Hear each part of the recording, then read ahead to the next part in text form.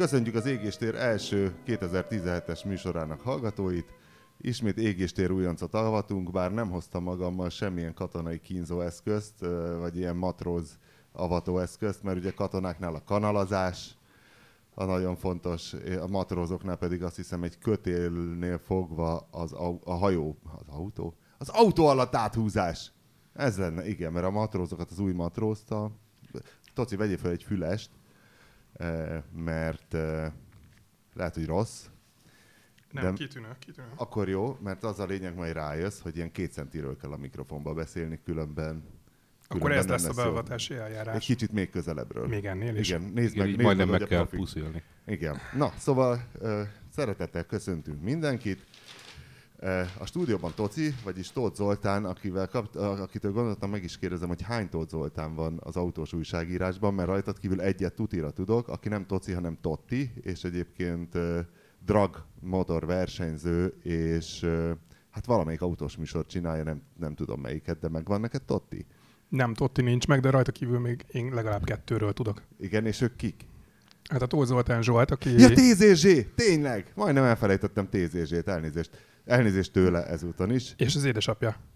Aki? Ha jó, és aki szintén Tóth Zoltán, igen. Basszus. És hát Toci az Automagazinnál volt? Vagy a Motorpressze, igen.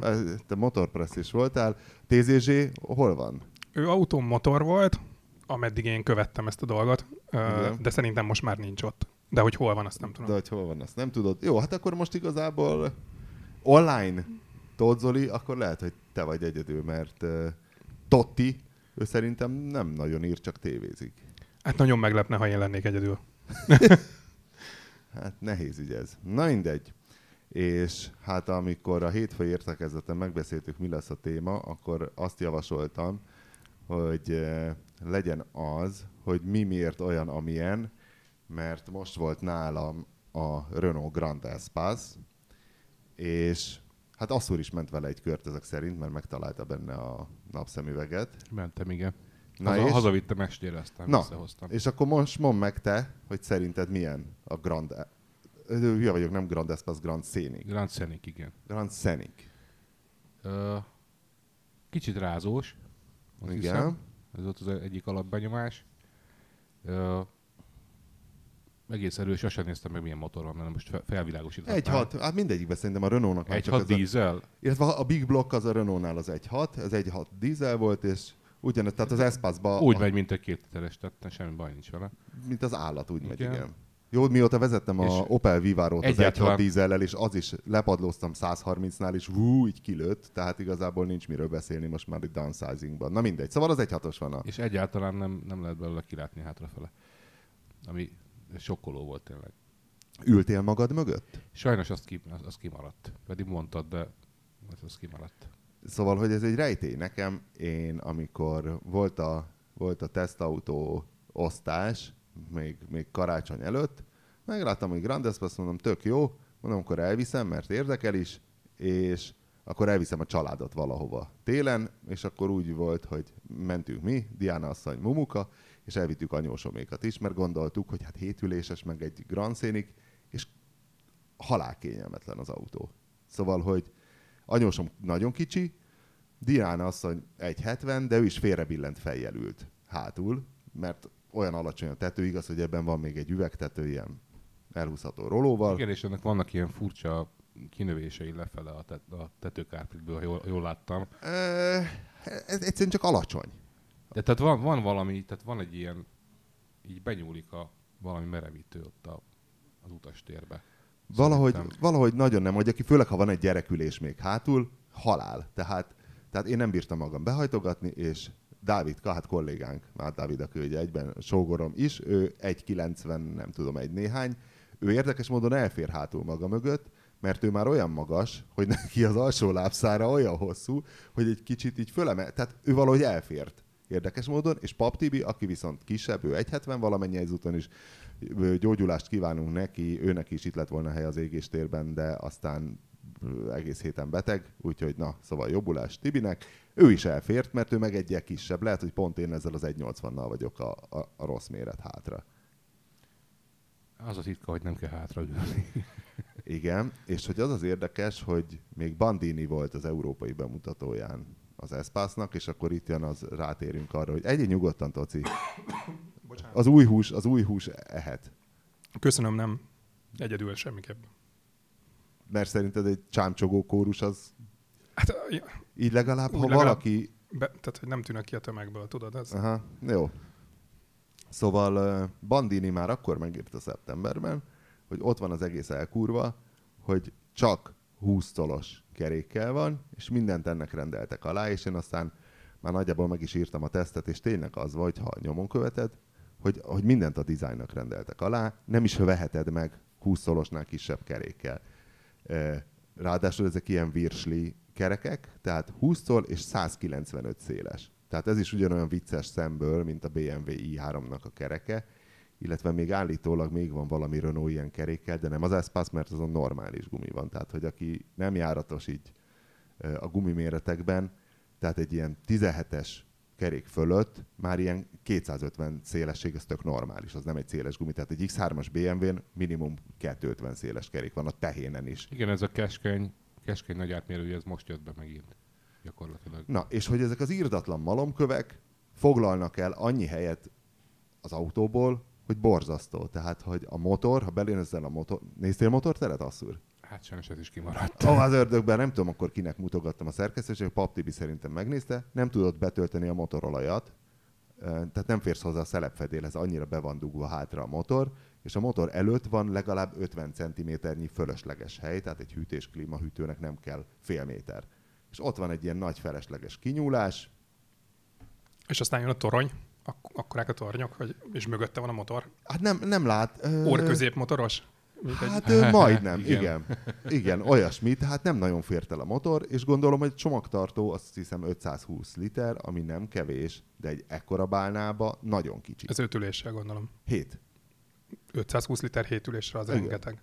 Az szerinted rengeteg? Az igen. Az normális érték, az szokott a baj lenni vele, hogy 520 liter fölfelé értendő. Tehát egymás hegyibe te tudod tenni a sportáskákat. De egyébként van olyan 7 üléses kis ilyen egyterű, ami 7 üléssel 150 liter csomagteret hagy.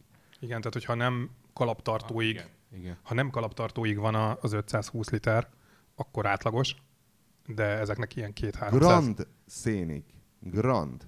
Értem. De nem Espace. De nem 4 méter Espace. 60 valahány. Ott kellett hagyni kellett helyet az Espace-nak is, hogy legyen értelme megvenni. Különben kivenné meg. Plusz, még mindehez nem kényelmes a hátsó ülés.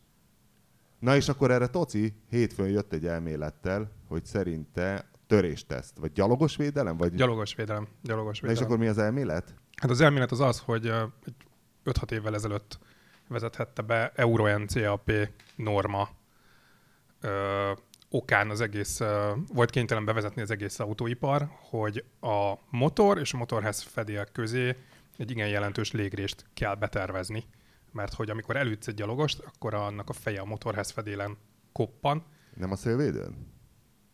Vagy azon, teljesen mindegy, hogyha a csípője koppan rajta, az is rossz pontot lényeg, jelent, hogyha a alatta csípő egy eltörik. motorblokk van, Akkor sokkal nagyobbat üt. Akkor biztos, hogy a gyalogos törik el. Ha alatta nincsen semmi, akkor van rá esély, hogy szépen behorpad a motorháztető, és a gyalogos finoman lelassul, és nem törik el semmilyen, vagy nem annyira. Na de akkor ezért miért lesz kevés hely belül? És miért kell a 20-as kerék? Mert a motort nem tudod egy idő után lejjebb vinni, egy bizonyos szintnél nem tudod lejjebb vinni, ezért igen. Ahhoz, hogy létrejöjjön ez a légrés, ahhoz meg kell emelned a motorház fedelet a szokásostól. Szerintem... Emiatt magasabbak az orrok. Ha jobban megnézed a mai autókat, nem csak a SUV-oknak, amiknek egyébként is magasabb az orra, hanem az egyéb autóknak is sokkal magasabb az orr része.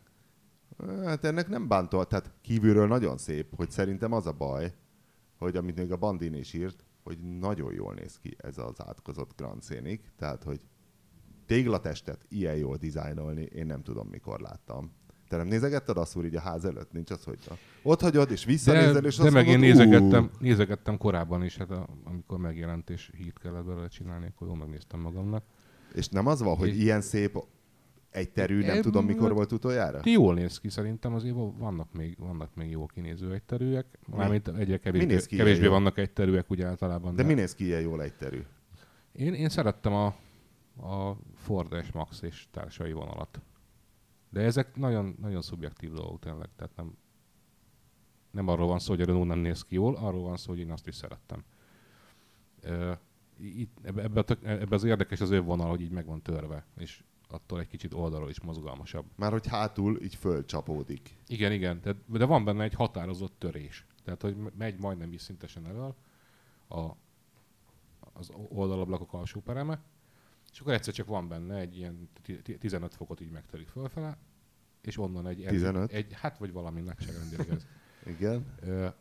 És onnan van egy ilyen erőteljes ív, amitől aztán hátrafele egyáltalán nem lehet kilátni az autóból például. De egyik autóból se lehet kilátni. Mi volt utoljára olyan autó, amiből kilátunk hátrafelé? Nem tudom. Ebből nagyon nem láttam ki, tehát tudom, hogy ez feltűnt a tesztautók között a is. A Tipo-ból kilátunk hátrafelé? Nagyon nem, de ennél jobban. Vannak fokozatok, itt konkrétan a hátsó-középső fejtámla a legalsó állásban teljesen kitakarta a hátsó szélvédő középső részét, amit nézel egyébként. Hát igen. Na mindegy, de akkor De még nem végeztünk az elmélettel. Tehát, hogy ott tartunk, hogy magas a motorházfedél, ami ugye beérkezik az A-oszlophoz. Csak hogy a szemkontaktust fent tudjuk tartani, lejjebb hajtom az izét. Köszönöm. Beérkezik az A-oszlophoz, és ahhoz, hogy meglegyen egy dinamikusan emelkedő vonal, amit egyébként nagyon szeretnek az autógyártók az oldal sziluetthez.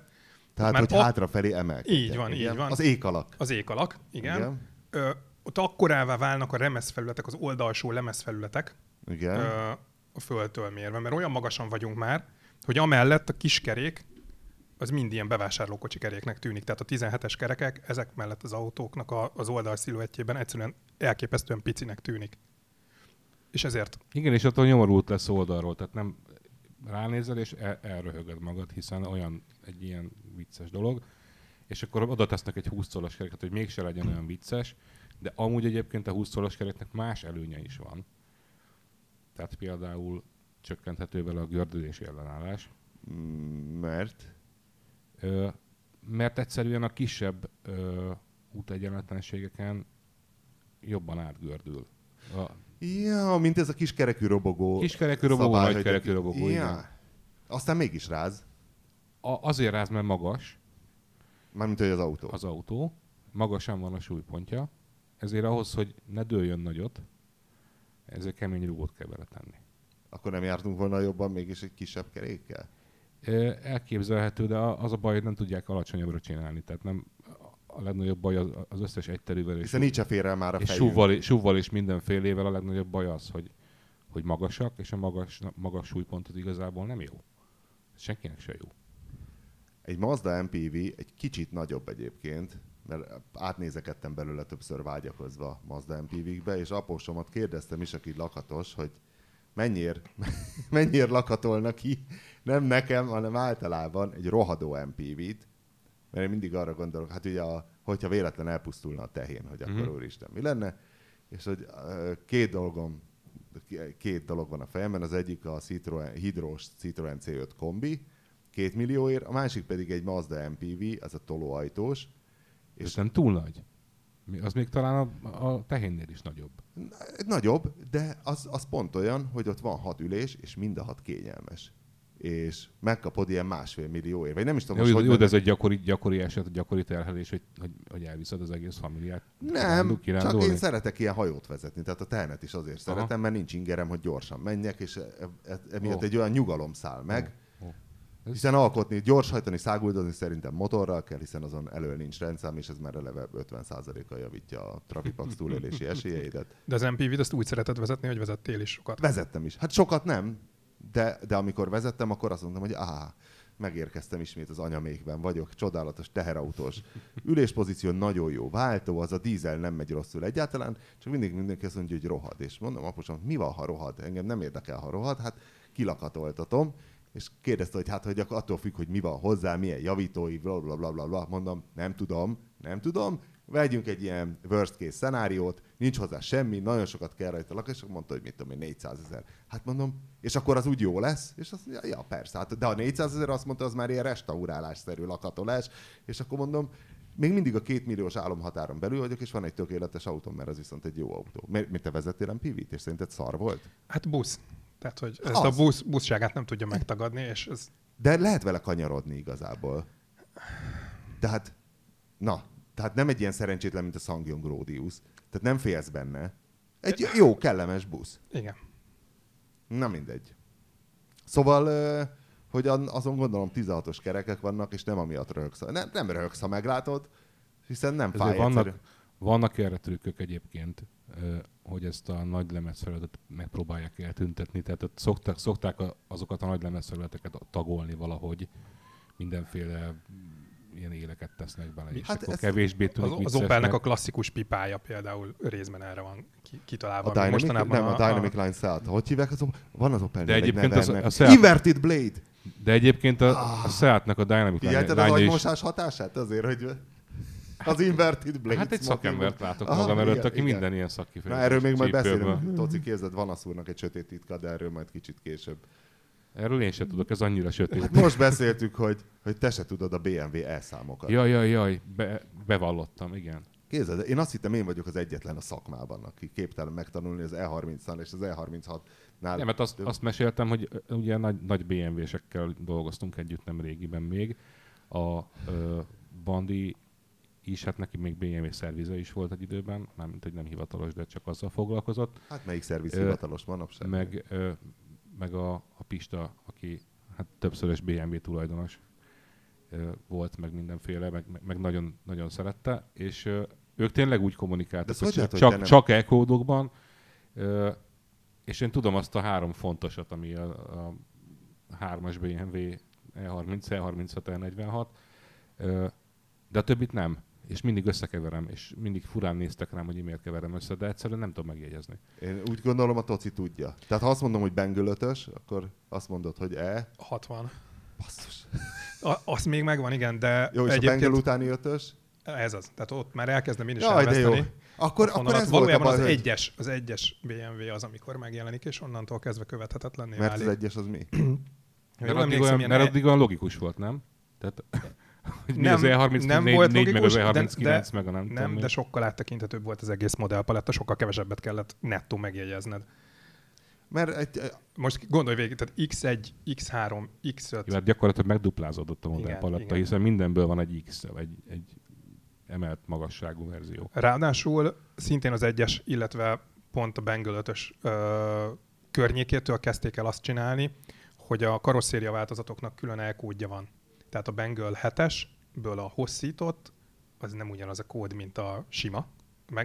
Nehogy megkérdezte, hogy mi az a kód, mert nem tudnék rá válaszolni. Azt hittem, hogy pedig te ezeket tudod. Nem, akkor nem csak a Pista volt ez, aki tényleg.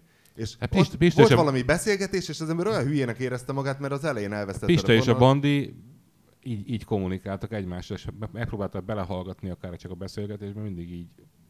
Na majd akkor utána nézzünk fönn, amikor ott leszünk a gép előtt, hogy mi ez pontosan. Hogy melyik autóról beszélnek. A hallgató el nem tudja képzelni, milyen kéérzet járt át, amikor megtudtam, hogy az Asszúr se tudja. Én valahogy az volt a pszichézisem, hogy rajtam kívül mindenki, hogy ez hozzátartozik az általános műveltséget. Szerintem tényleg csak a BMW bulik. És akkor még a csikós jön a Mercedes V. A V-kód, igen, az a másik. Azt tudod? De hogy tudom? De nem, mert még a BMW-hez térjünk vissza. A pápa szemes osztály. A következő, az a W211. Hát majd a trollok megmondják, ha valójában mégsem. A következő a második generáció, tehát az ovális kereklámpás E, tehát az a 2002 körüli E-osztály. Fogalmam sincs. Jaj, de jó. Remélem hallgatóink Tajföldtől Nyéklátházáig szintén megkönnyebbültek. Hogy... Szóval, hogy van még egy szint ennek egyébként a nerdségnek, amikor igen. Tudod a motorkódokat is fejből.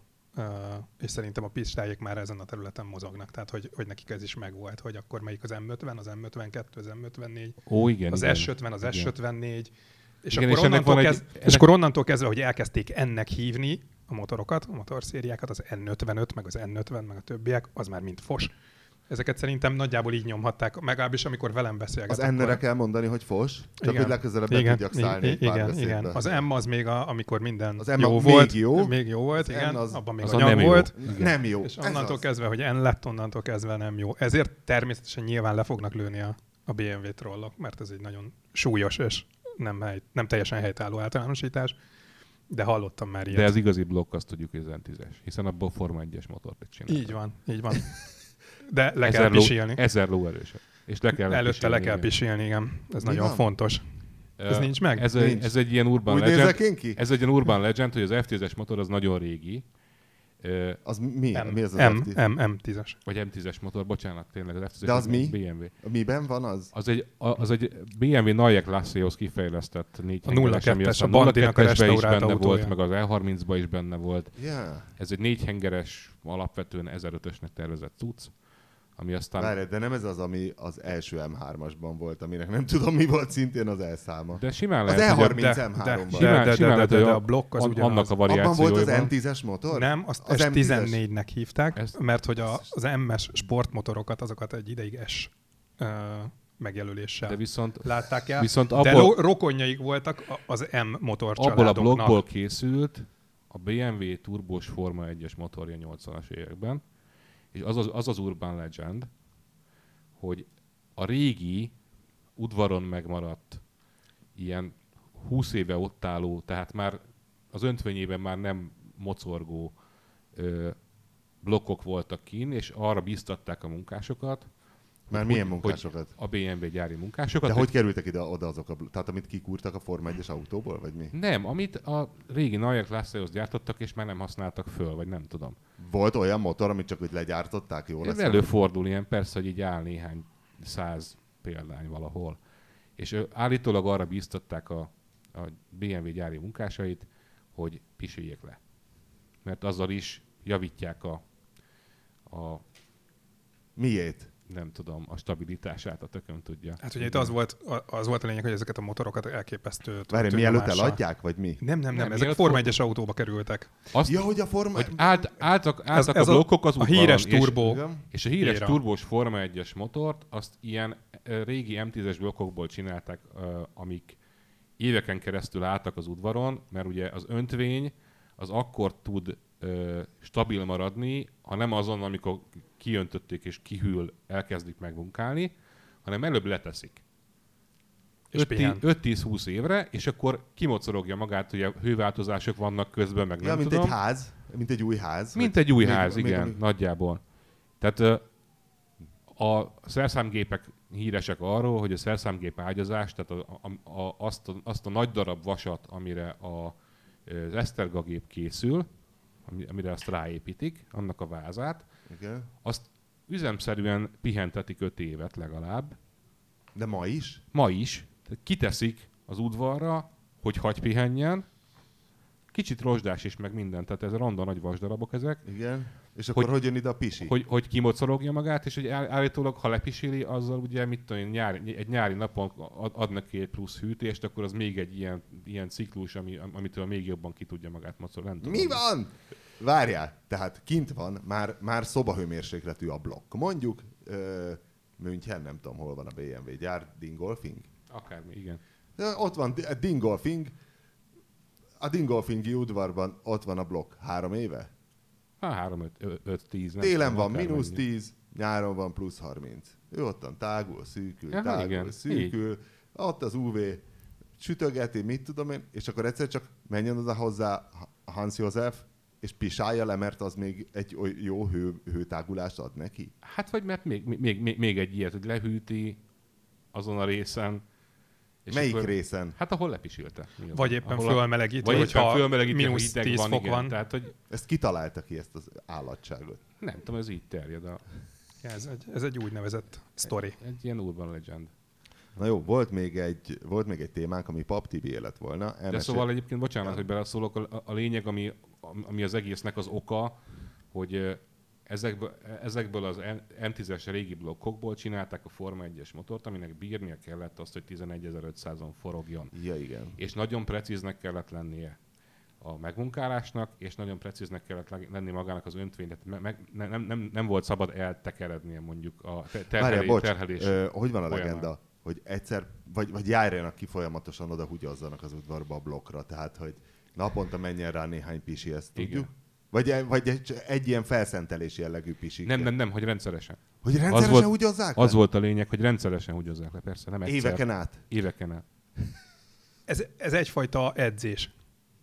Fém Hol edzés. olvastatok erről?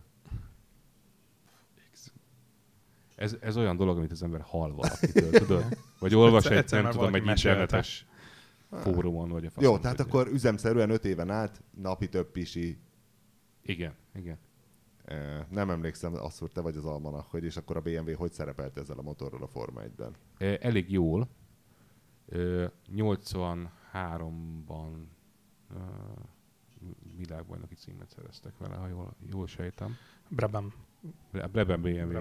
BMW-ként, és ezek a... De elég hosszú ideig használták utána is, és a legenda szerint ez a valaha volt legerősebb 1005-ös turbomotor, amit a 80-as években csináltak. Ilyen 1050 lóerő környéki teljesítményt mondanak rá. Az időmérő idejére. Az volt a szokás abban az időben, hogy a Forma 1-es motorokból készült egy edzésváltozat, ahol föltekerték a turbonyomást, nem tudom, 8 bárra, vagy akármennyire, amennyit bírt, és ami kijön a csövön. És ezek a motorok voltak inkább ilyen 950 és 1000 lóerő között valahol, és a BMW az még egy 10-essel több volt ezeknél. Na de várj, és akkor akkoriban a Forma 1-ben nem voltak ilyen gyakori szabályváltozások, mint manapság? Hát akkor egy 6 turbo, hát akkor inkább mégis Hát ez úgy értem, hogy várjál, ha te tudod, hogy oda ki kell kúrnod a blokkot, és 5 éven át rájárni, pisálni, és akkor a végén van egy szabály. Tehát honnan tudod, hogy 5 év múlva neked ez fog kelleni? Vagy honnan tudták akkor ezt a BMW-nél a Forma 1-jel kapcsolatban? Lehet, hogy csak 3 évig piséltek rá. És ez nem feltétlenül volt egy tervezett kikúrás.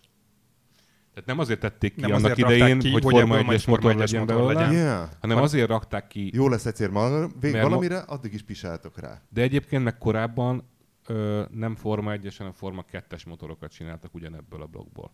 Tehát a BMW, az nem akkor kezdte, nem 82-ben volt azt hiszem az első bevetés ennek a motornak Forma 1-ben, de nem akkor kezdték ezt az M10-es szériát versenyzésre használni, hanem 10 évvel korábban, Forma 2-ben, egy 2 literes szívómotor formájában, de ez ugyanez a blokk. Tehát simán elképzelhető, hogy maga a lepisilős dolog az korábban született. Tehát még a Forma 2-es időkben, de nagyon jól hangzik. Akárhányas egy-egyű szám van a Forma mögé írva, a pisiből baj nem lehet. Én azt hittem, hogy az ammónia, vagy valami, tudod, van valami... De mondjuk ebben az egészben az érdekes egyébként, hogy mindenki más alumínium motorokat készített versenyzésre. Ez meg egy öntött vasblokk. Igen. Már akkor is? Ezt nem nagyon, igen, persze. És akkor ők miért öntött vasaztak, amikor azt szerintem egy 100 kilóval... Mert az öntött vasnak megvannak a maga előnyei, tehát... Tudjuk, de azért most nem tudom, hogy egy 4 hengeres motor alumíniumból én úgy képzelem, hogy egy 50 és 100 kiló közötti mennyiségben lehet könnyebb. Azt nem tudom, azt tudom, hogy... A V-Maxonban volt egy 1-2-es 4 hengeres, és azt V-Maxolt egyszer lemérte 150 kiló. Tudom, hogy a Forma 1-ben azért volt értelme akkor, mert a turbomotorban nagyon nagy nyomás van. És ezt jól bírja. De hát a többiek elciceregtek alumíniummal is, nem? Persze, csak ha az egyenesben 300 lóerővel erősebb a te autód, és közben mind a kettő a minimum súlyon van, csak máshogy van kibalanszolva, akkor nálad van az előny. Tehát ennek is meg lehet az előny, igen. Na jó. Szóval akkor a másik érdekes elmélet, nem is tudom, mi volt az az alkatrész, amivel kapcsolatban elkezdtünk beszélgetni, és aztán... Toci, te mondtál valami alkatrészt. Mit vettél? Én nem vettem semmit végül. Csak kérdeztél. Klímakompresszort. Nem, a Paptibitron volt a Bakancs Mikra klímakompresszorával. Drága gyári alkatrészekről volt szó. Igen, és akkor mi volt a Toci féle? A sztori az úgy nézett ki, hogy édesanyámnak volt egy a Bakancs utáni béka vagy csúnya mikrája, amit új autóként vásároltunk.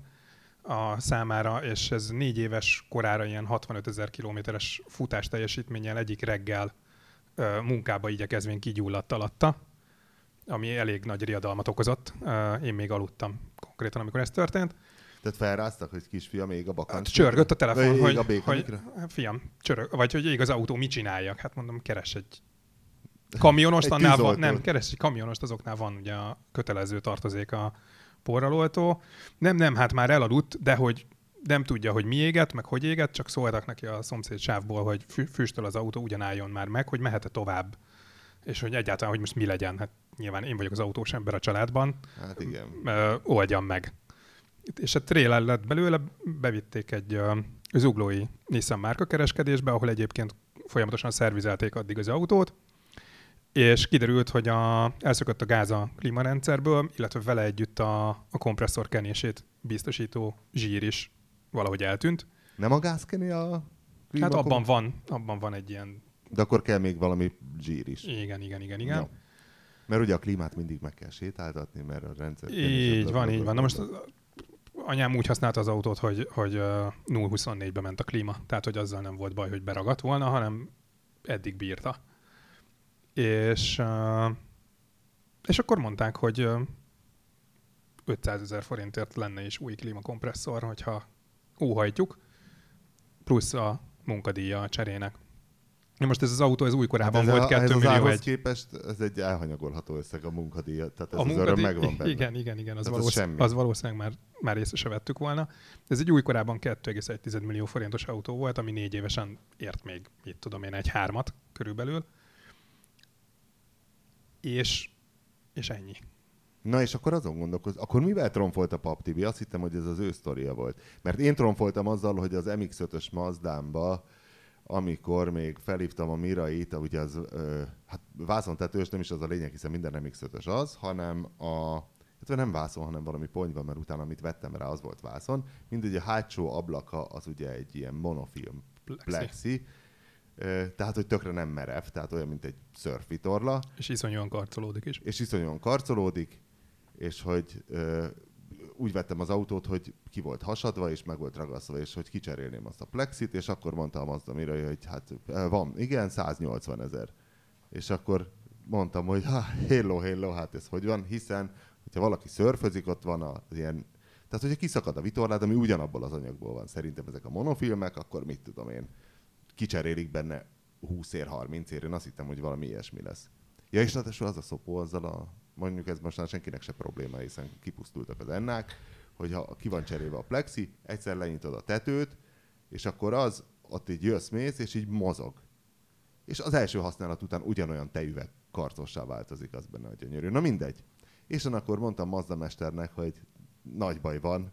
180 000, hát az egy vicc, hogy szívesen költök az autóra, de hát ez nonsens, hasonlóan, mint ez az 500 000-es klímakompresszor. És akkor valahogy, akkor még annyira nem volt internet, ilyen 2001-2, illetve az volt, hiszen a Totalcar is az interneten volt, de akkor még nem az volt, hogy beírod az eBay-be, de valahogy sikerült kitudni, hogy Németországban 170 000 forintért van készre vart, komplett ponyvatető. És akkor azt még Mazda mester, mit tudom én, egy 20-asért rászerelte, vagy valami hasonló. A legendás IL Motorsportnál.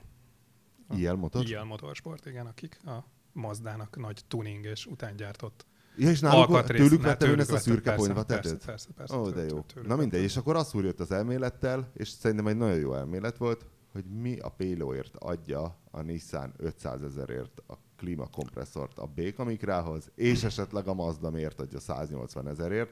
Ezek elsősorban a japán alkatrész mindig drága, de ez már egy abszurd horror kategória. Nagyon durva. Ez olyan, mint a Náci zombik című film, az az abszurd horror. Amit keresel még harmadik alkatrészt, amiről szó volt, ez a váltó. Igen. Váltókról beszélgettünk még, hát hogy... Azt én dobtam be, hogy volt egy Mazdám, egy 323-as BF széria, akinek ez mond valamit. Ez a 85-től 89-ig talán. Várja, a 323F, meg E. És akkor azok közül az egyik ilyen ortopéd, a másik meg egy ilyen dögös kis butikosné sportautó volt még a 90-es. Ja, igen, ez a korábbi, ez egy ilyen buta hasábformájú 80-as. De nem volt egy betű mögött? Nem az, mondom, ez az egyel korábbi. Jó. Volt az F, Ja, ez még ilyen Az a kocka? BG széria. Azért vannak itt a fejekben idióta típus Igen, kódok. Jó. Fölösleges dolgokat azért tartott a igen, fejem, és most nem váltó? mondtam, hogy nem. És hát tönkrement valami szinkron benne, azt hiszem a 2-esé, mert az szokott. És akkor egyszer megkérdeztem így viccből a Japker bontó melletti alkatrészkereskedőt, hogy és akkor ugyan lenne új váltó, és mondta, hogy igen, 460 000 forintért. Na, mennyire vetted az autót? Ami én 420 ér, azt hiszem, 2 évvel korábban, és akkor érhetettem 250-et. De nyilvánvaló volt, hogy nem veszek hozzá új váltót. De ugye ebben az átverés, hogyha nincs külön cikkszámon szinkrongyűrű, mert ha van szinkrongyűrű, és fel tudod újítani a váltót, akkor nem olyan nagy dráma. De például, hogy visszatérjünk a BMW kódokhoz, az E46 M3, az még szerintem neked is megvan. Az E40, az a karottáé? Az a karotta utáni. A karotta utáni. Az egy jó. Az E46 M3. Annak forgattam a tesztjét? Az a Rolandé szerint, tehát ami volt itt egyszer. A mustársárga? Igen. Oké, megvan az autó, jó? Az a Szívó V8. Nem, az a V8 előtt. Nem, az övé még a sorhat. A Szívó Az utolsó sorhat. Hű, az S54. És volt vele belsőség találkozón is.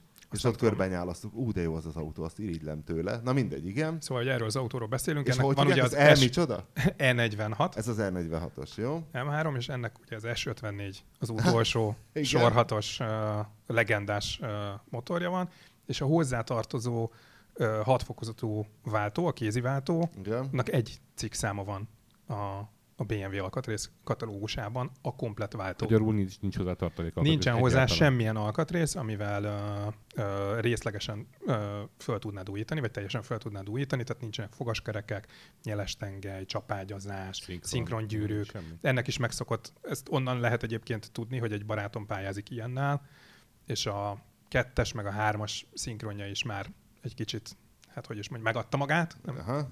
És, viseltes. Igen, és szerette volna felújítatni, de nem lehet. És nem nyomult még be senki a piaci résbe, hogy gyártson ilyet? Annyira mélységekig én nem ástam magam ebbe bele. A múltkor a Novot elmesélt, hogy a Minik Prince motorjához, hogy van valamilyen alkatrész, amit ezekben cserélgetni kell, és hogy azt hiszem harmadannyiba kerül, hogyha ugyanaz a cikkszám, de Peugeot embléma van rajta. És hogy azt mondta, hogy minden ugyanattól a beszállított. Mert a vezérlés. Mert ugyanott készült. Konkrétan a vezérlés volt, igen, amiről beszélgetett. Hát ez úgy néz ki egyébként, az a mini motor, abban az a vicces, hogy az tulajdonképpen Peugeot motor. A BMW tervezte, de a Peugeot gyártotta, ha jól tudom. Na mindegy, nem fejtett, illetve még nem meséltük el, és az Asszúrnak volt ez a nagyszerű elmélet, amit azonnal a szívembe zártam, hogy miért adják ilyen kegyetlenül drágán azt a nyomorult alkatrészt. A japánok is, megadott esetben a németek is. Mert nem akarnak Emlékszem, hát mert legyártanak belőle egy adott mennyiséget, amikor vége van a gyártás, egy adott típus gyártásának, akkor egy darabig még az alkatrészeket készítik, nem nagyon sokáig, és akkor megtömnek vele egy konkrét raktárat. Abban vannak annak a típusnak az alkatrészei. És ebből korlátozott mennyiség van. Tehát Viszont, hogyha jó magas árat szabnak nem neki... az, hanem hogy kötelező, nem tudom hány évig igen, persze. De hát az a lényeg, hogy 10 évig minden tartós fogyasztási cikknek az utolsó példány eladása után 10 évig biztosítani kell az alkatrész ellátását, illetve a hátterét. Tehát, hogyha te fillérekért kiszórnád ezeket, akkor egy perc alatt elfogyna. Hiszen ezek az autók egyre inkább hajlamosak elromlani, ahogy közeledik a 10 év. De és 10 év után olcsóbb lesz vajon? Még rajtuk rohad a raktárba? Vagy Ez érdekes, mert erről nem nagyon van információ. Egyetlen egy olyanról tudok, hogy valaki kisöpört egy ilyen raktárat üresre. Az a Rolls-Royce-nak a régi gyárába a Bentley. Ugyanis nekik még volt a 30 évvel korábbi autókhoz mindenféléjük. És ugye az a sztori, hogy a Rolls-Royce már nem Crewe-ben készül, ahol a Bentley, de annak idején a Rolls-Royce is ott készült, és nekik Rolls-Royce alkatrészeik is voltak ezekhez a régebbi autókhoz. És fogták és meghirdették, hogy mit tudom én, ezek és ezek az alkatrészek vannak, lehet jönni elvinni. És ott egy csomóan egész vagyonokat fektettek be, ezt lehet tudni véletlenül. Ugyanis onnantól kezdve azokhoz a Rolls-Royce-okhoz és Bentleyhez náluk lesz az összes alkatrész. Ezen a ponton lesz jó befektetés a veterán autó. Igen. Tehát ott fontban is szerintem milliókért vásároltak emberek Rolls-Royce alkatrészt azért, mert... De nem olcsón adták el igazából, tehát nem szaréhúgyér ment ki a Bentley lökhárító meg. Szerintem ott már azért az ilyen végkiárusítás jelleggel ment, tehát maga a Rolls-Royce nem akart, vagy a Bentley nem akart ezen keresni. Ja, hanem nekik az volt a lényeg, hogy ürüljön ki az a raktár, és tudjanak azzal valamit kezdeni onnantól kezdve, mert ugye addig, amíg raktározol valamit, addig csak a baj van vele. Hát igen. Alapvetően. De még mindig kisebb a baj, hogyha raktározol, mint hogyha újra kéne indítani azokat az egyébként leszerelt gépsorokat, amin ezek az alkatrészek készülhetnének. És akkor most még gyorsan megkérdezzük Tocit, hogy lezárjuk a klímakompresszor kérdést, hogy mennyiért sikerült a Muter békalámpás mikrájába a klímakompresszort szerezni? 50 000 forint volt a bontott, de ami a szép a történetben, hogy a még klímakompresszor az kb. Egy akkora tárgy, mint egy, mit tudom én, mint egy fél kilós kenyér kb. Igen. 500 000. Igen, de még a márkakereskedés is azt ajánlotta föl egyébként a garanciás időből éppen kicsúszott autónak.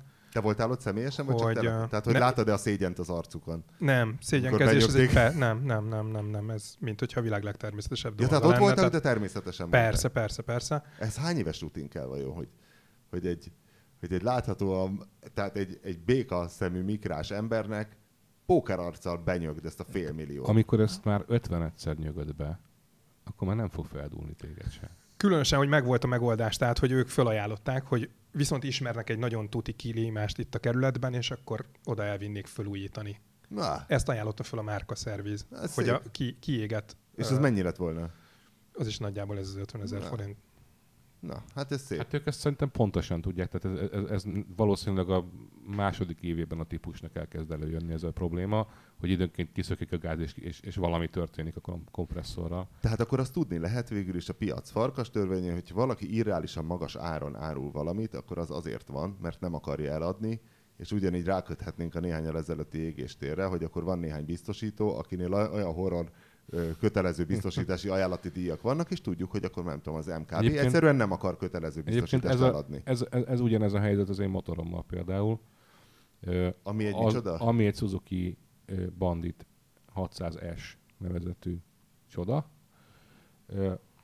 És valaki 2004-es. További a számítási feladat mindenkinek otthonra.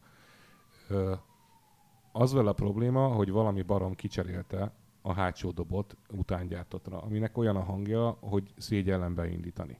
Igen. És megnéztem a gyár... De te már ezzel vetted meg azt, úr. Akkor még tetszett, hogy jaj, de jó, szigorú hangja van. Nem, azt tetszett, hogy ez viszonylag jó áron volt, aztán kiderült, hogy igazából, hogyha veszek egy másikat... Hogy okkal volt. Azt hittem, az derült ki, hogy okkal volt. Hát lényegében ez az oka. Egyébként hibátlanul működik, nincs vele baj. De hát hát elviszed egy kipufogóshoz, az neked lehalkítja azt a dobot. De nem ez a lényeg, hanem ráadásul állítólag nem nagyon tanácsos rátenni más dobot. Mert más az ellenállása, és az, ami szegény keverékes motor, és nem tudom, ezt egyszer valaki elmondta. És megolvastam is utána. Tönkrevágja a kipufogó szelepeket? Valami ilyesmi beégnek a szelepek, hogyha nem jó a dob ellenállás. Hát az én 2008-as évjáratú XR-em akkor kelt életre, amikor egy sportdob rá. A lényeg. Igen? Hogy, a biztosító. hogy megnéztem a gyári alkatrészárat, és a hátsó kipufogó traktus, tehát nem az egész rendszer, csak a hátsó fele. Tehát a slip-on dob. A dob, a gyári dob, igen. Az 300 000 forint. Úgy, hogy a motort ilyen 6 kiló fölött vettem egy picivel. Jó. És akkor nézted az eBay-en? Vagy nem tudom, az Alibabán? És akkor néztem, igazából nincs. Az a szomorú, hogy nincs, mert a többség, akinek van esze, az leszedi a gyári dobot, senki nem használja a gyári dobbal, Isten igazából, mert nagyon halk tőle, és mindenki attól fél, hogy elütik. Ugye a hangos motornak a lényege az, hogy ne üssenek el. Igen. Loud pipe, save lives. Viszont mindenki elrakja. Hogy majd ha eladja, akkor visszategye rá a gyári Nekem is megvan a gyári kipufogó az XR-re, de én nem azért cseréltem ki. Bár a hangban az eBay-en megnéztem, és csak ilyen össze-vissza nyomorgatott rondadobokat találtam. De gyári, de mindegy, ha nyomorgatod, de ha gyári, akkor az már neked jó. Igen. Csak hiányozni fog az a szép érces hang. Nem tudom, erre majd kell egy megoldás egyszer, csak majd valamikor a tavasz közelettével nekiállok megoldani. Viszont nekem ebben az egész sztoriban az bűzlik, hogy gyártói oldalról még meg tudom érteni, hogy a BMW, vagy a Suzuki, vagy a Nissan, vagy akárki nem akar raktározni ilyen termékeket hosszú éveken keresztül iszonyatos költségekért. De azért ne legyenek illúzióink, ezeket nem ők gyártják, hanem beszállítóktól veszik. És amikor kiderül az, hogy mondjuk ennél az E46-os M3-as váltónál, hogy egy picit visszatérjünk rá, hogy folyamatosan, mivel ezeket viszonylag sportosan használják, és nem bírja ezt a fajta igénybevételt, nem csak a pályán használt autó, hanem az utcai autóknak is megvan a szinkronja, de folyamatosan ilyen hiba van, hogy erre nem áll rá akár a Getrack, aki valószínűleg, vagy a Getrack, vagy a CETEF, aki ennek a beszállítója volt, hogy nem látja meg, és hogy nem bukik ki ebből a piaci rés, Zoli, hogy ilyet. A probléma az általában azoknál a típusoknál van, amikhez valamiért nincs utángyártás. Vagy azoknál az alkatrészeknél, amiknél nem szokott utángyártás lenni. Tehát váltót nagyon ritkán találsz utángyártottban, mert nem kell akkora mennyiség. Tehát semmilyen autóhoz nincs utángyártott váltó szerintem, vagy nem tudom elképzelni, sose találkoztam ezzel a kategóriával. Utángyártott fékbetét az van, az mindenhez van. Hát mert ez egy kopófogyó alkatrész. Viszont például utángyártott kerékcsapágy azokhoz a típusokhoz van, amik gyakoriak. Tehát nekem volt olyan autóm, a Volvo, amiből összesen készült 700 000 darab, és mikor én birtokoltam, akkor már nem volt forgalom, csak ennek az 1/10 valószínűleg a világban. De volt még néhány 9 millió forintos alkatrész. És eltűntek az utángyártók ahhoz a típushoz. És ezért volt az, hogy csak gyári kerékcsapágyat tudtam venni, nagyon drágán ahhoz képest, amennyi egy ilyen kerékcsapágy lenni szok egyébként. Na jó, de hát ez egy rendes svéd acél. Amit Hollandiában, mindegy, tehát hagyjuk ezt a holland acél is szépen csillag. De mondjuk Opel Astra F-hez, amiből még mindig nem tudom, milliók futkároznak, ahhoz valószínűleg még mindig találsz utángyártott bármit. Nagyjából. Váltón a szétgyilkolt sportos BMW-khez azért el kell mesélnem Toci kedvéért, hogy egyáltalán nem biztos, hogy szét van gyilkolva, mert például én szoptam egy hatalmasat azzal az M3-assal, aminek nem tudom a számát, E60 valahány biztos, az utolsó szívó V8-as. Az melyik? E92. De ezt akartam mondani. Az E92-es, igen, mert E90 a szedán, 91 a nem tudom, kombi. 92 a kupé. Tudok egy elszámot, vagy legalábbis. Na mindegy. És 93 még 5 percig, még 5 percig emlékezni is fogsz rá. Egy barátomé, aki nagyon jól vette, használtan német, hiszem 10 millióért vette, ami ennél az autónál jó, és nagyon jó állapotban is van az autó, és tényleg hiszen le is forgattuk tévéműsornak, és kitaláltam, hogy milyen jó lesz. Még béreltünk is csarnokot, hogy majd úgy kezdődik, hogy egy gyerek ottan így rajzolgat, mit tudom, és akkor ilyen kurva nagy füst lesz, és majd ott állok a féken, és szépen füstöljük a gumit, és lassan kimegyünk a csarnokba, és szépen beállítottuk a fényeket, minden gyerek gyönyörűen rajzolt, stb. És akkor el kellett volna kezdeni a gumit füstölni, és nem. És mondom, mi a tököm, hát akkor ember rakjuk, és nem. Kipörgésgátló ki van? Persze. Hosszan nyomtad? Jó. Tomi, biztos, hogy ez Persze, na mindegy. Telefonálás kezdődik, már mindenkit fölhívtunk. Mindenkit. Már voltak ilyen tuningmesterek, hogy hát hosszan nyomod, blablabla. Nem füstölt, és tudod, mi lett a megfejtés? Az lett a megfejtés, hogy pont azért kaptam meg a tesztre, hogy el lehetett volna füstölni a gumikat, mert hogy ment szervizbe jövő héten, és akkor úgyis kuka a gumi. És hogy tök jó lett volna. Na és elvitte a szerviz, és akkor kérdezte a szervizet Tomi, hogy mi, és kiderült, hogy volt olyan extra, lehet, hogy ma is van a BMW-nél, hogyha Opa-Wagenbe kéred az M3-ast, hogy akkor van egy ilyen ingyenes tiltó funkció, ugyanúgy, mint amikor lehagyják a típusjelzést a hátuljáról ingyenes extra, vagy dohányzó csomag, ezek a hülyeségek, hogy nem hagyja a gumifüstölést, és ebben benne volt ez a funkció, aztán kiütötték azóta füstöl, de hát most már hiába én attól nem lettem boldogabb. Tehát léteznek ilyen E92-es M3-asok. Az Opa-Wagen? Az Opa-Wagen. Nem hiszem, hogy hivatalosan így van a extra lista, hogy és Opa-Wagen funkció. 420 lóerős Opa-Wagen. Hogy nehogy mit tudom én, elviszi a gyerek és lefüstöli róla a gumit. De legalább a barátod most meggyőződhetett róla 100%-os biztonsága, hogy nem egy hülye gyerekautó volt az autó. Hát az biztos, igen. És tényleg, jó is volt az autó. Csak hát nem lehetett. Egyébként ennek van trendje, pont nem az ópák, hanem a tínédzserek irányába, hogy ha oda akarod adni a gyereknek az autódat, ami egyébként erős és veszélyes lehet, igen, akkor beállítasz rajta egy olyan programot, ami az ő kulcsához visszaveszi a teljesítményt, nem engedi kikapcsolni az ESP-t, és egyéb olyan funkciókat, amikkel nem tudja magát mi is megölni. Fiatalkorunkban azonnal. Hát ez a biztonságos internet mintájára tudod, biztonságos autó. De ez milyen autó tudja ezt Azt hiszem a Fordnak a szintje tudta először. Nem. Ez így Amerikában ez már így létező. Azt is Most azért tudom, nem mert biztos, hogy valamikor fogtok volt mondani. erről hír 5 évvel ezelőtt, vagy nem tudom, amikor bevezetni kezdték ezt a dolgot, hogy mit tudom, meg tud adni azt is, hogy mennyivel mehet maximum. Na jó, Egy csomó minden. megmondom műviszket nekem a legkegyetlenebbül. Annyira meg akarom kérdezni, a Tocinak a rózsaszín versenyautójával mi van, de ezt még egy kicsit későbbre hagyom, vagy egy rövid összefoglalót a rózsaszín versenyautó történetéről. Előtte viszont egy kis gazdasági hír iránt érdeklődnék, hogy ugye tegnapi hír volt, hogy a Volkswagen, azt hiszem maga Asszúr írta, hogy a Volkswagen egy fogyasztóvédelmi szervezet lett, Milyen jogvédők voltak. vagy egy jogvédő szervezet, hogy Amerikában vissza kell vásárolni az összes csaló szoftveres dízel Volkswagen-t. Az úgy néz ki, hogy Amerikában ez már le van játszva. Tehát ott már... Amerikában visszavásárolják. A kérdés az, hogy hogyan, meg kitől mennyiért, meg ilyenek. És hogy Európában is lehet, hogy ez lesz. És Hát szeretnék elérni, hogy ez legyen, de az gyakorlatilag azt jelenteni, hogy akkor a Volkswagennek annyi. Hogy a Volkswagennek annyi, mert hogy a vállalat összértéke és a mit tudom én micsodának a duplája lenne ez. Hát a többszöröse. Egészen pontosan nem lehet tudni, mert a vállalat összértéke is változik napról napra, ugye egy dízelbotrány rendesen le tudja csökkenteni és ilyesmi. Ez egy részvény árfolyamtól függ.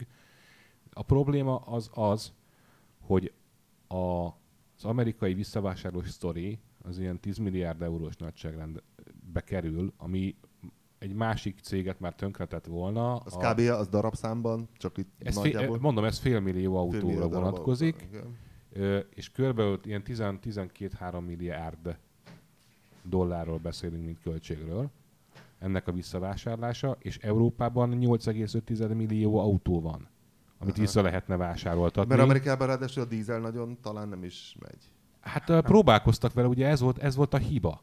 Tehát ja, itt követték el a hibát. Ott követték el a hibát, hogy ők nagyon nyomták ezt a dízel történetet, és ha nem nyomták volna, és nincs csaló szoftver... Az a szerencséjük, hogy nem nagyon vették. Mert gondold el, hogyha mondjuk ott is 3-4 millió autó lenne, amit eladtak volna, abba belerokkantak volna egyértelműen.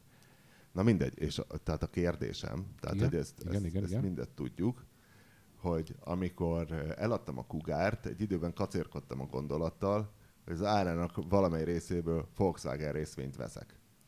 És elkezdtem nézegetni a Volkswagen részvény árfolyamokat. Utóbbi pár évre aztán így belenagyítgattam a grafikonba, azt hiszem itt tudom én, a Toci lehet, hogy tudja, hogy hol van ez, valami Yahoo-s. Könnyű rákeresni, beírott, hogy Volkswagen, stock, akármi. És ugye el is képzeltem fejben, hogy hát, hogyha mit tudom én, 140 alá megy, most már úgyis mindjárt 140 alá megy, hiszen Asszúra megmondható, hogy ezért ő írja nálunk a híreket, hogy minden héten van valami katasztrófa ír a Volkswagen-től, és nem megy lejjebb. Volt már lejjebb, pont úgy néztem meg azt a völgyet, hogy egyszer volt egy irtózatos csúcsa a Volkswagennek, amikor mit tudom, 200 volt a részvényárfolyam, az volt az, amikor bejelentették, hogy a Porsche... Arról cikket írtam még annó Igen, hogy a Porsche átvette, megvette, hogy is volt, mi volt az? A következő lett a végeredménye a történetnek, ami most fontos számunkra, hogy a Volkswagen megkapta a Porsche-nek az autógyártó részlegét, kapacitását nem tudom, viszont van a teljes Porsche Holding, amely cserében, ez a Porsche családnak Igen, akinek nincs köze a Volkswagenhez. Akiknek több szálon is közük van a nagyon Volkswagenhez, de ez elég komplikált sztori lenne így. Igen, mindegy. A lényeg az, hogy az ő tulajdonban van viszont a Volkswagen részvényeknek nagyjából ugye 40%-a, nem tudom pontosan. Akkor van közük. De most már van. Na és akkor ez volt az, hogy a Porsche bevásárolt Volkswagen részvényt, és ami irányítást szerzett, vagy valami, és akkor nagyon brutálisan fölment a részvényárfolyam. Igen, mert ez egybeesett azzal az időszakkal, amikor kitört a válság. És nagyon sokan megpróbálták megsortolni a részvényt. A sortolás az, amikor arra játszol, hogy most drága, de majd, tehát ugye a long, amikor szimplán, amit te terveztél, megveszem, fölmegy az ár, később eladom, igen. A nyereség az enyém. A sortolás ennek a fordítottja. Most drága, de azt gondolom, hogy később olcsóbb lesz. Tehát most veszek egy csomót, és majd vesztek egy. Nekem nincs. Nem veszel. Nem, nekem kölcsönkérsz, eladod drágán, és arra számítasz, hogy majd olcsóbban tudod visszavásárolni. Csak hogy erre van egy határidőd. Akkor ez csak ilyen sortolás miatt szökött föl? Nem azért, mert hirtelen mindenki bízott benne, hogy de jó, majd a Porsche csodát tesz? Nem. Ezt egyszerűen annak kapcsán, hogy a hitelválság az elsősorban az ingatlanpiacot és az építőipart fogja érinteni, de a következő nagy beruházásod vagy befektetésed az életedben az az autó, amit szintén nagyrészt hitelből finanszírozol, ki lesz megint agyonverve, ki lesz a következő, akit agyonvernek, az autóipar.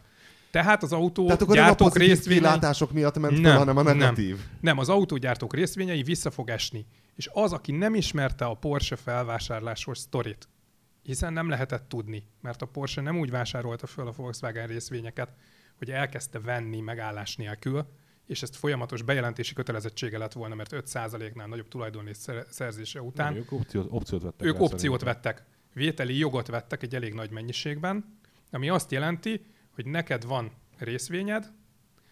részvényed, én meg akarom venni, de nem most, csak bizonyos feltételek teljesülése esetén. És ezért én valamennyi opciós díjat fizetek neked. Igen. De ha ezek a feltételek teljesülnek, akkor te köteles vagy nekem eladni. És több volt a biztos tulajdonokban lévő részvény, illetve opciós jog mennyiség, az nagyobb volt, mint a 100%. A sortolók nem tudtak kitől venni részvényt. Tehát akkor ők nem jártak jól végül is? Ők nagyon-nagyon rossz. Hát ott belehalt egy amerikai befektetési alapkezelő. Nagyon érdekes ez az egész, a Porsche meg akarja venni a Volkswagen, majd a Volkswagen bekapja a Porsche-t, és cserébe a Porsche család megkapja a Volkswagen részvényeknek a nagy többségét. Ez az egész sztori, ez annyira büdös volt, hogy utána éveken keresztül perelték különböző befektetési alapok a Volkswagen akkori vezetését, a Porsche akkori vezetését, a Porsche tulajdonosait, a Volkswagen-től, mindenkit. Hát mert az egész mögött van még egy családi belviszály is. A Pirch és a Porsche. Illetve nem, ez konkrétan nem a belviszály része, ez konkrétan egy családi összefogás része a dolognak. Ami azért vicces, mert közben kifele ők a viszályt mutatták, tehát...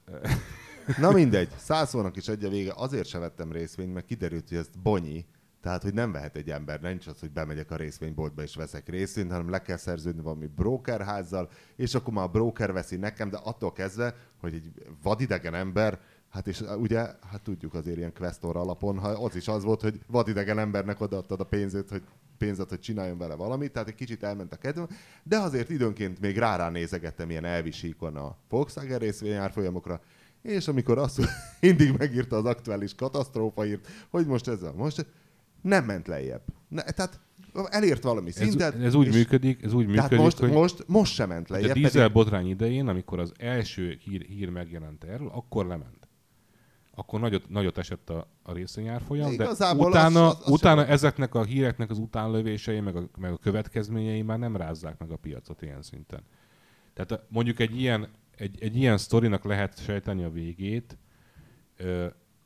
hogyha mit tudom én, egy jogvédő szervezet bepereli a Volkswagen. Várjál, nem lehet sejteni, mert azért ez meglepett szerintem mindenkit. De ennek lehet sejteni a végét, hogy elméletileg, tehát hogyha mindent megengedünk, akkor két vége lehet, vagy tönkre megy a Volkswagen, mert sokkal több pénzt perelnek ki belőle, mint amennyi van neki, meg mint amennyit ér egyáltalán az egész miskulancia, akkor valószínűleg lesz valamilyen trükk, hogy ők hogyan jelentenek fizetésképtelenséget, kérnek csődvédelmet, játsszák át a lényeges részeket egy másik cégbe, majd mennek tönkre.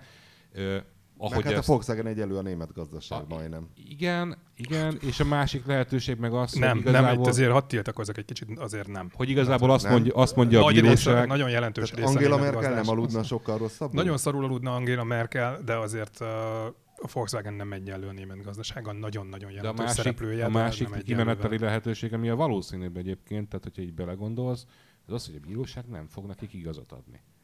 És akkor nincsen semmi. És ezt egy szerintem Európai Uniós bíróságon... Mert nagyon nehéz bizonyítani, hogy amit a Volkswagen állít, tehát, hogy az ő szoftverfrissítésük, ami kiveszi a csalós részt, az igazából rosszabbá teszi a motort. Sejtünk ilyeneket, mert voltak erre mutató mérési eredmények, igen. de olyan mérési eredmények is létezhetnek, amiket a Volkswagen rendel majd meg, amelyek ennek az ellenkezőit bizonyítják, és innentől kezdve nem tudsz mivel kapaszkodni. Tehát a szakértői vélemény ellen odaállítasz egy másik szakértői véleményt, ami az ellenkezőjét mondja. És a végén jön dr. Meleg Gábor, aki a mai pillanatban is az autóügyi, igazságügyi szakértői intézet vezetője, és majd kihozza neked, hogy a sövény volt a hibás a Rezesova balesetben. Igen, így is fogalmazhatjuk. Tehát akkor igazából arról van szó... Azok a hallgatóink, akik már le vannak szerződve valami brokerrel, és az nem a Tarsoly Csaba, akkor vegyenek bátran szerinted Volkswagen részvényt, vagy szerintetek? Hát én abban a pillanatban vennék Volkswagen részvényt, amikor nagyon megzuhan. De nem zuhan meg semmitől, mondom, én nézem, utána, semmi. Azért sem zuhan meg, bocsánat. Pedig mindent elkövet az Asszúr, mert ezt is hogy megírta, ahelyett, hogy elhallgatta volna ezt az érdekes írt. Egy részvény értékét viszonylag sok háttér tényező határozza meg. Az egyik ilyen az, ami konkrétan a eszközként rendelkezésére áll annak a vállalatnak. Tehát ez egy létező dolog, ez nem egy Tesla. Tehát igen, nem egy, mit tudom én, nem egy Tesla, vagy nem egy, de a Teslának is van gyára. Van, tehát hogy van kő, tégla, igen. Gyártó, robotok, stb. Igen. Egy valami. És nem valami, ami nem egy app, egy megfogható része, az már tovább el nem mozdítható, és ez nyilván nálunk sokkal okosabb közgazdászok kiszámolják, hogy ez egy részvényre eső, ilyen ténylegesen meglévő eszközérték, szárazanyagtartalom, eszközértéknek hívják. Hogy hívják az egy bizonyos szint alá... egymás lakásában lakó programot? Elfelejtettem. Nem az Uber, tudod, hanem a BNB? Airbnb. Na, tehát hogy az Airbnb-nek például lehet, hogy nagy a részvény árfolyama adott esetben, de ott például nincs semmi, hiszen ott csak egy íróasztal van. Igen, mert aztán a részvény árfolyamot még meghatározza a jövőbeli kereseti potenciál, tehát hogy mennyi a pénztermelő képessége, hogy jövőben mennyit fog, stb. Na mindegy, de a kő de a kő az egy részvény... blokkok az udvarban. Így van, az egy részvényre esően elképzelhető, hogy a Volkswagen esetén nem tudom, de elképzelhetőnek tartom, hogy 140 euróra jön ki. Aha. És az alá egész egyszerűen azért nem megy. Most már egyre közelebb vannak hozzá, hogy így jönnek ezek a botrányok. De mondom, nem megy lejjebb. Kérem a hallgatókat. Várjál, megnézem most a telefonban.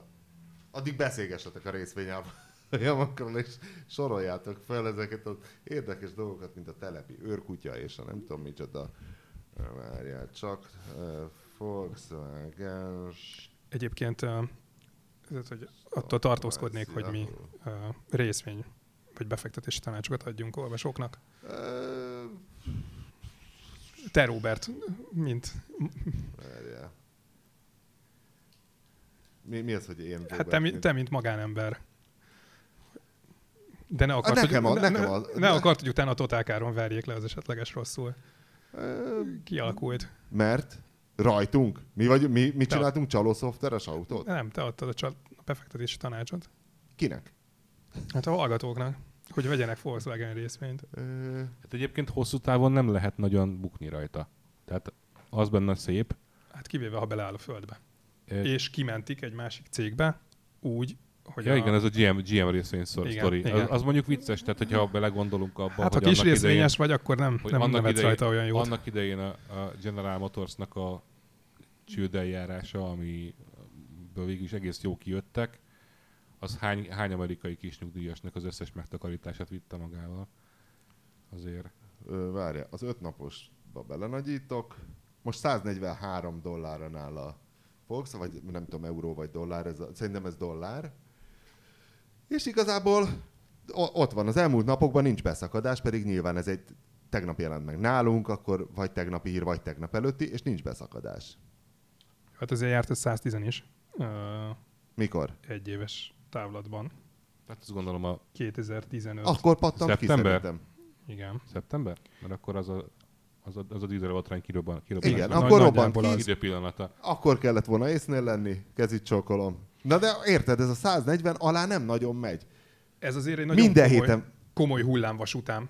Tehát amikor ebben benne vagy, mit tudom én, 2 millió forinttal, és így 200-300 ezreket plusz-minuszba dobál az befektetési értéked, akkor ott azért lever a víz egy párszor.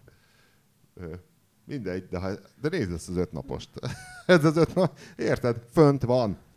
Itt van, január 17, várjál, hülye vagyok, január 4, 2017, január 4, itt azért volt egy kicsi, de ez is mennyi volt, mennyire ment le? Hát 140 alá nem ment, $3 csökkent. Ennek hatására, hogy belengeti Asszúr, hogy Európában beleállhat a földbe a Volkswagen. $3 ér ez a hír. Ezek azért tudott dolgok már. Mondom, ez benne van a ez pakliban. úgy működik, hogy az elején, amikor váratlanul kiderült, hogy ez a nagyon jó prosperáló cég, ez igazából csalt, akkor azért rendesen beszakadtak a részvényárfolyamok. Amikor ez a 62. ezzel kapcsolatos, ezzel foglalkozó, ezt fejtegető hír jelenik meg, akkor már nem reagál erre a közvélemény, illetve olyan, a befektetői közvélemény. Amikor a lokál után a TV2 is bemondja, hogy Vona Gábor buzi, és a végén Vona Gábor népszerűbb lesz, mint kiderült. Hát, tehát, hogy igazából... Igen. Hát buzi, hát jól néz ki, egy jó svádájú srác, hát, és akkor mi van? Igen, tehát nem gátolja a politizálásban. Na jó, akkor meg is érkeztünk a rózsaszín autóhoz, Toci. Mi van arról? Megvan még a rózsaszín autó? Bizonyos alkatrészei bizonyos embereknél nyilván megvan. Mi volt ez a rózsaszín versenyautó? Ez a rózsaszín versenyautó, ugye volt nekem egy hacsirokom. Igen. Talán kezdjük el onnan a történetet, egy AE86-os. Még a Karotta talán utánad vett, nem? Nem, bőven én vettem a Karotta után. De valamit ti bizniszeltetek egymás között. Volt valami adásvétel. Nem, az a Karinak adta el aztán ő az autót. De mi együtt mentünk. Tehát, hogy amikor elkészült az én autóm, akkor még nem volt a hangyász sehol. Aha. És akkor ő a Corollájával pályázott, és mi sokat mentünk együtt. Ja, igen. És ezek egyébként rögtön... Ez egy milyen színű autó volt? Ez egy fehér. Igen, ültél benne. Úgy fejbe vágott a cső, hogy majdnem elájultál. Igen. Amikor kipróbáltad. De pont bele nyúltál a lényegbe, mert pont azzal, hogy a Karotta eladta a Corollát, és váltott egy erősebb autóra, én is úgy éreztem, hogy nekem is váltanom kell, hogy újra tudjunk menni egymás ellen. Igen. Mindenről a Karotta tehet magyarul. Nem, én tehetek róla, hiszen én hoztam meg a döntést. Ez amikor Rocky inkább bepúnyadok, átnéz a szomszéd, basszus, Apollo nyomja az egykezes fekvőtámaszokat. Akkor én is. Nagyjából igen. Basszus, az Apollo már húzóckodik. Akkor jó, akkor én elmegyek futni, és akkor Apollo is. És akkor így vettem egy japán belpiacos, jobbkormányos Nissan 180 SX-et. Most megint olyan kódok és számsorok fognak következni. De ez legalább egy típusnév, de ez legalább egy normális típusnév. Így hívják az autót. Így hívják. Egy S13-ast, csak azért, hogy... Az a motorkód? Nem, ez a karosszéria kód. Uh-huh. Ez a generáció, azt hiszem. És egyben, igen. Tehát az S-Body-nak hívják a Silviákat, Silviákat és SX-eket, igen. De várj, ez mert ilyen szappantartó autó volt, nem? Igen. Akkor lehet, hogy az utolsó Silvia, amit láttam, az egy kocka volt. Hát a Karottának is ilyen volt. Az európai változat? Az európai változat eredetileg, amikor megismertük. Silvia? Az a fekete. Nem, SX. 200, Európában 200 SX. De az már egy szappantartó. Ez ugyanaz az autóról beszélünk. A Silvia, 200 SX az a Silvia volt Japánban? Ugyanaz a modellcsalád. Hát a Japánban végig Silviának hívták. Én ezt nem tudtam. Nem, valójában hívták 180 SX-nek, és az enyémet nem hívják Silviának. Várj, akkor a tiéd egy 200 SX volt végül is? Nem, 180 SX volt. De olyasmi, mint a 200 SX? Pont olyan volt, mint a Karottájé, csak jobbkormányos és 2 literes motorral. Aha. Miért a Karottájé nem 2 literes? Nem, neki 200 SX-nek hívták, de 1.8-as volt a motorja. Ne keresd benne a logikát. Teljesítményben mi volt a különbség az 1.8 és a 2 liter turbó között? Az valami 180 lovas, vagy valami ilyesmi? 170-180 ló volt mind a 2 szériában. És miért kellett neked jobbkormányos? Nem kellett, azt tudtam megfizetni. És ez mennyire volt akkor egy olcsó? Ez akkor egy elég olcsó autó volt, különösen ahhoz képest, hogy 2 A4-es gépelt oldalnyi tuning cucc volt benne. Tehát, hogy már egy Japánban élő emberke elég sok pénzt elköltött arra, hogy azokat a dolgokat, amiktől ezzel jól lehet driftelni, illetve jól lehet pályán menni, azokat összevásárolgatta bele. És Japánból vetted? Nem Írországból vettem, egy szőke manikűrös lánytól. És hozzá hogy került? Beszélgettél vele erről? Rally és autóbuzi. Aha. És Tehát ő egy atipikus manikűrös lány. abban a baráti körben mozgott. És akkor itt a halálos iramban és gondolt, hogy merő arcok, Vin Diesel. És akkor hoztak egy ilyen rózsaszín autót, egy helyi Japánból importáló cég hozott. Basszus, ez hozta ezt a kocsit, elképesztő. És ráégette a lányra, mert hogy rózsaszín, és hogy milyen menő. Egyébként egy 206-ossal járt, ami úgy fejezte be a pályafutását, hogy tetőre dobta. A 206-os. Igen, a 206-ossal fölborult. Mert az SX-et nem használta, azért is adta el aztán végül, mert az SX-et nem használta. Mert rájött, hogy azért ez egy kemény életforma. Igen.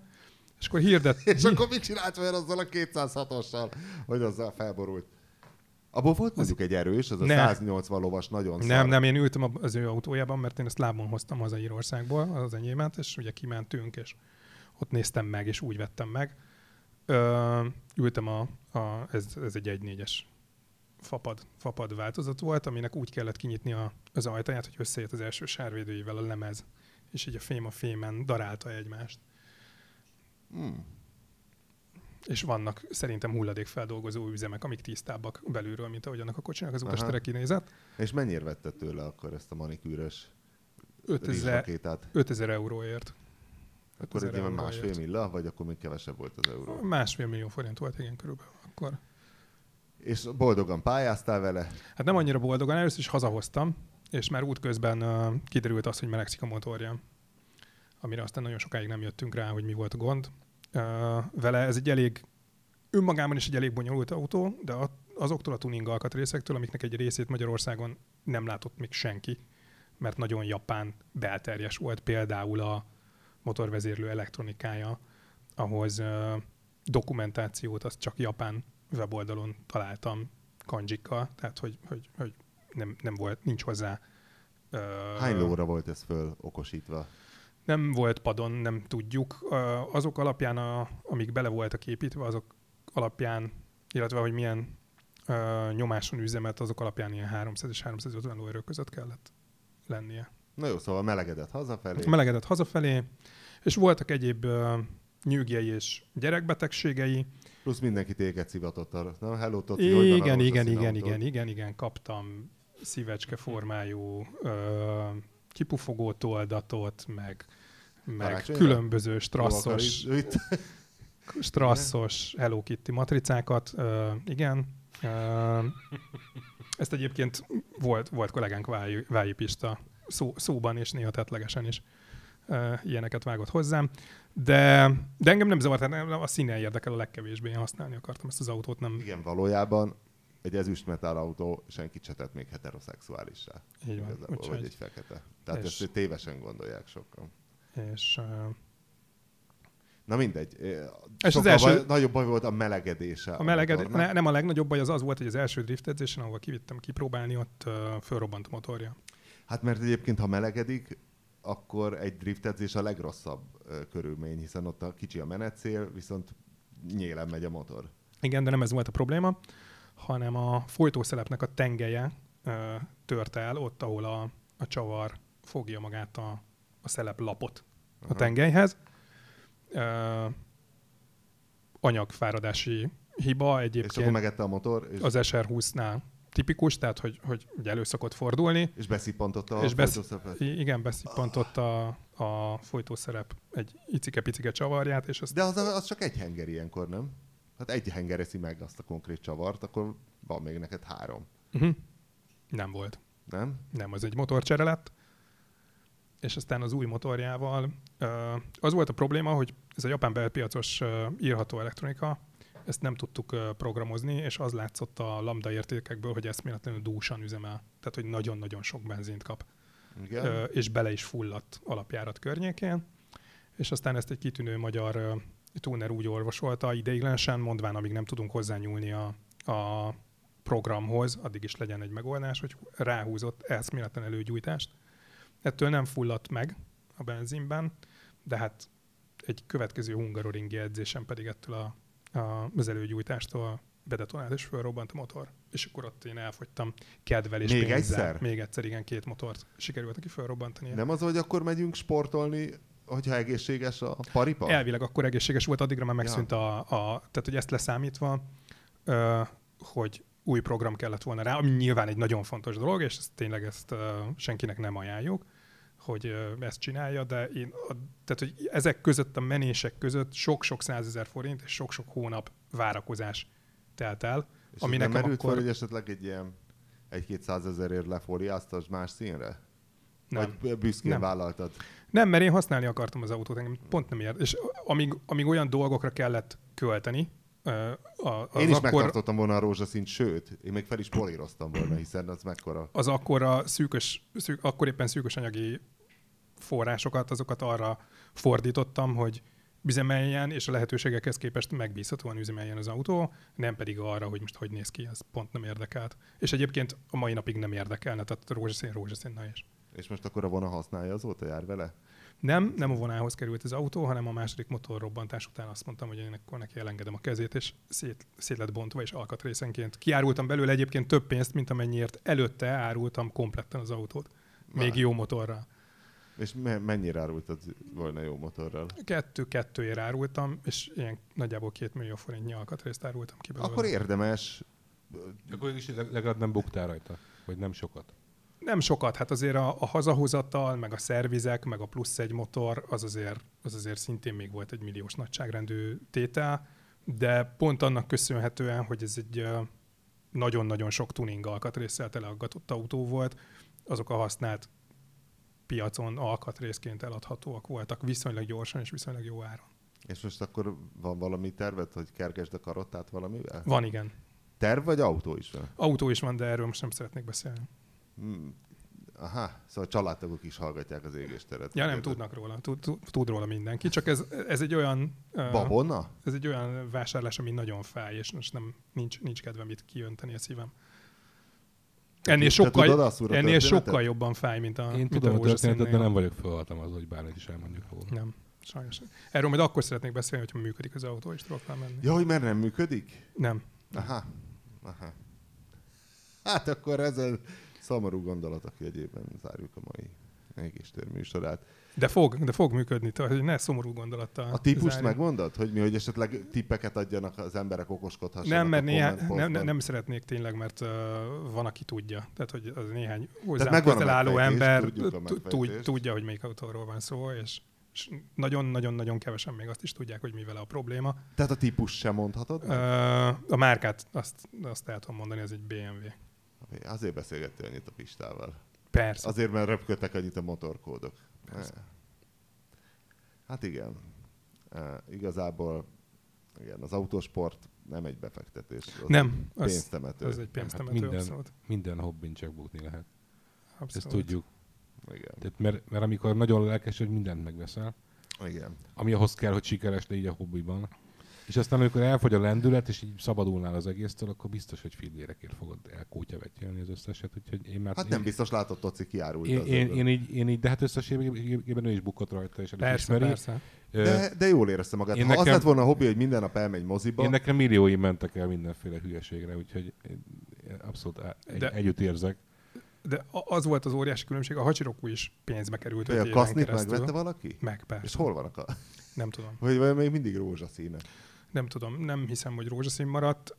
Azt lehet tudni, hogy ez egyébként a küszöbön, az egyik oldali küszöbön volt egy óriási üvegszál toldat, és az alatt volt egy hatalmas nyomás, egy ilyen durvább patkázásnak a nyoma.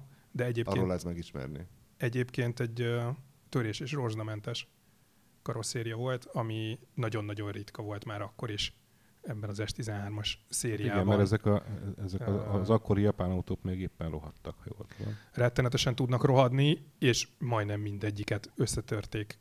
Kicsit vagy jobban. Hogy a Facebookon jelentkezett egy ember, aki volt a tehén 10 évvel ezelőtt, és elküldte még most már tudom, hogy a jobb hátsó ajtón miért húz a cúg. Mert? Hát mert oda kúrták valami villanyoszlophoz, vagy valami ilyesmi, és cserélték az ajtókat. És erre mondta apósom, hogy hát igen, ilyen szokott lenni. Tehát hiába vagy bármennyire gondos, és mit tudom én, hogy kicserélsz egy ajtót, vagy jó lesz, vagy nem. Tehát igazából nem vennéd észre, évek óta nézegettem, mikor így hátul ültem, hogy ott hátul, nem olyan durván, de télen ott hidegebb van a jobb hátsó ajtó mellett. És hát akkor ezért. Hiába tök jó a gumikéder, meg minden, tök jól zár, minden, de valamit kis cúg van. De tehén az borult is, nem? Nem a borult, tudtam, hogy valami ilyen volt, de nem az ott, hanem valaminek így valami oszlop. De mert én még úgy emlékszem rá, hogy az volt. Igen, én ezt szoktam mondani, hogy valószínű borult, mert ugye a hátsó hidat ki kellett cserélni, azzal kezdődött közös pályafutásunk, mert jött az olaj a bal hátsó kerékagyból, és kiderült, hogy a féltengely nyomta a hidat, vagy mit tudom én már mi volt, és ki kellett cserélni. Mert ez a borulás ez azért volt gyanús, mert ahhoz képest egy nagyon vonalas autó, tehát hogy alapvetően nem állnak rajta csálén az elemek. Nem állnak csálén az elemek, oda azért egy borulásnál. Hát meg hát az milyen szép tud lenni. Az át tudja rendezni egy vonalvezetését az autónak. Anyámék akartak venni autót, aztán vettek is egy másikat, de néztünk Honda Jazz-eket akkor. Már a kopasz téged is megmérgezett. Nem is tudom, hogy a kopasz miatt már volt. Már írt egy templétet a becsületesnek, vagy egy ilyen 5 vagy 6 évvel nem perűző válaszba, hogy bármi van, egy automata gombot meg se kell nyomni, vegyen Jazz-t. Elmentünk, tőlem. És elmentünk megnézni egy Jazz-t Budakalászon, azt hiszem. És így oda mentünk az autóhoz közel. Eleve nem volt rajta rendszám, pedig arról volt szó, hogy magyar rendszámos, tehát így a hirdetésben az volt. És így körbenéztünk, és az egyik oldalon konkrétan be tudtam dugni az összes illesztésbe az ujjamat. A másik oldalon meg olyan volt, hogy így a papírlapot nem tudtad volna oda betuszkolni valószínűleg. És akkor mondtam, hogy akkor menjünk, és így elindultunk kifele, és így jött utánam a csávó, hogy de hát mi a baj. Mondtam neki, hogy semmi más dolgunk lett. És így eljöttünk, de nagyon érdekes tud lenni, mikor... Nem szeretsz beszélgetni. Hát ilyenekről nem. Tehát amikor semmi sem igaz, és pedig annyira vicces lett volna, mint a Monty Pythonban a kék norvég jelenet, hogy nem halott a papagáj, csak oda szögeztük a ülőrúthoz, mert olyan erős, hogy visszavágyik a fjordokhoz, és szétfeszíti a kalitka rácsait és hús. Ugye meghalhattad volna, hogy mit mond erre, hogy biztos lett volna valami jó dumája, hogy... Ezek nagyon kellemetlen beszélgetések tudnak lenni. Hát ezért nem szabad gyakran autót venni. Igen. Na és akkor végül is mit vettek? Ford Fusion-t. De az jó. Hát nagyjából az a kategória, autó. Igen. Na jó, mindegy. Most már lassan másfél óránál járunk, ezt tekintsék is hallgatóink egyfajta kárpótlásnak. Akartam én tavaly még egy égésteret az utolsó héten, de akkor ránéztem a naptárunkra, és a szabadságon lévő mindenki dolgozók listája. Az egyszerűen olyan hosszú volt, hogy kísértett kastély volt a szerkesztőség. Na mindegy, tehát tekintsék most ezt a kis ráhúzást azért való kárpótlásnak. Találkozunk a jövő héten a Viszont hallásra. Viszont.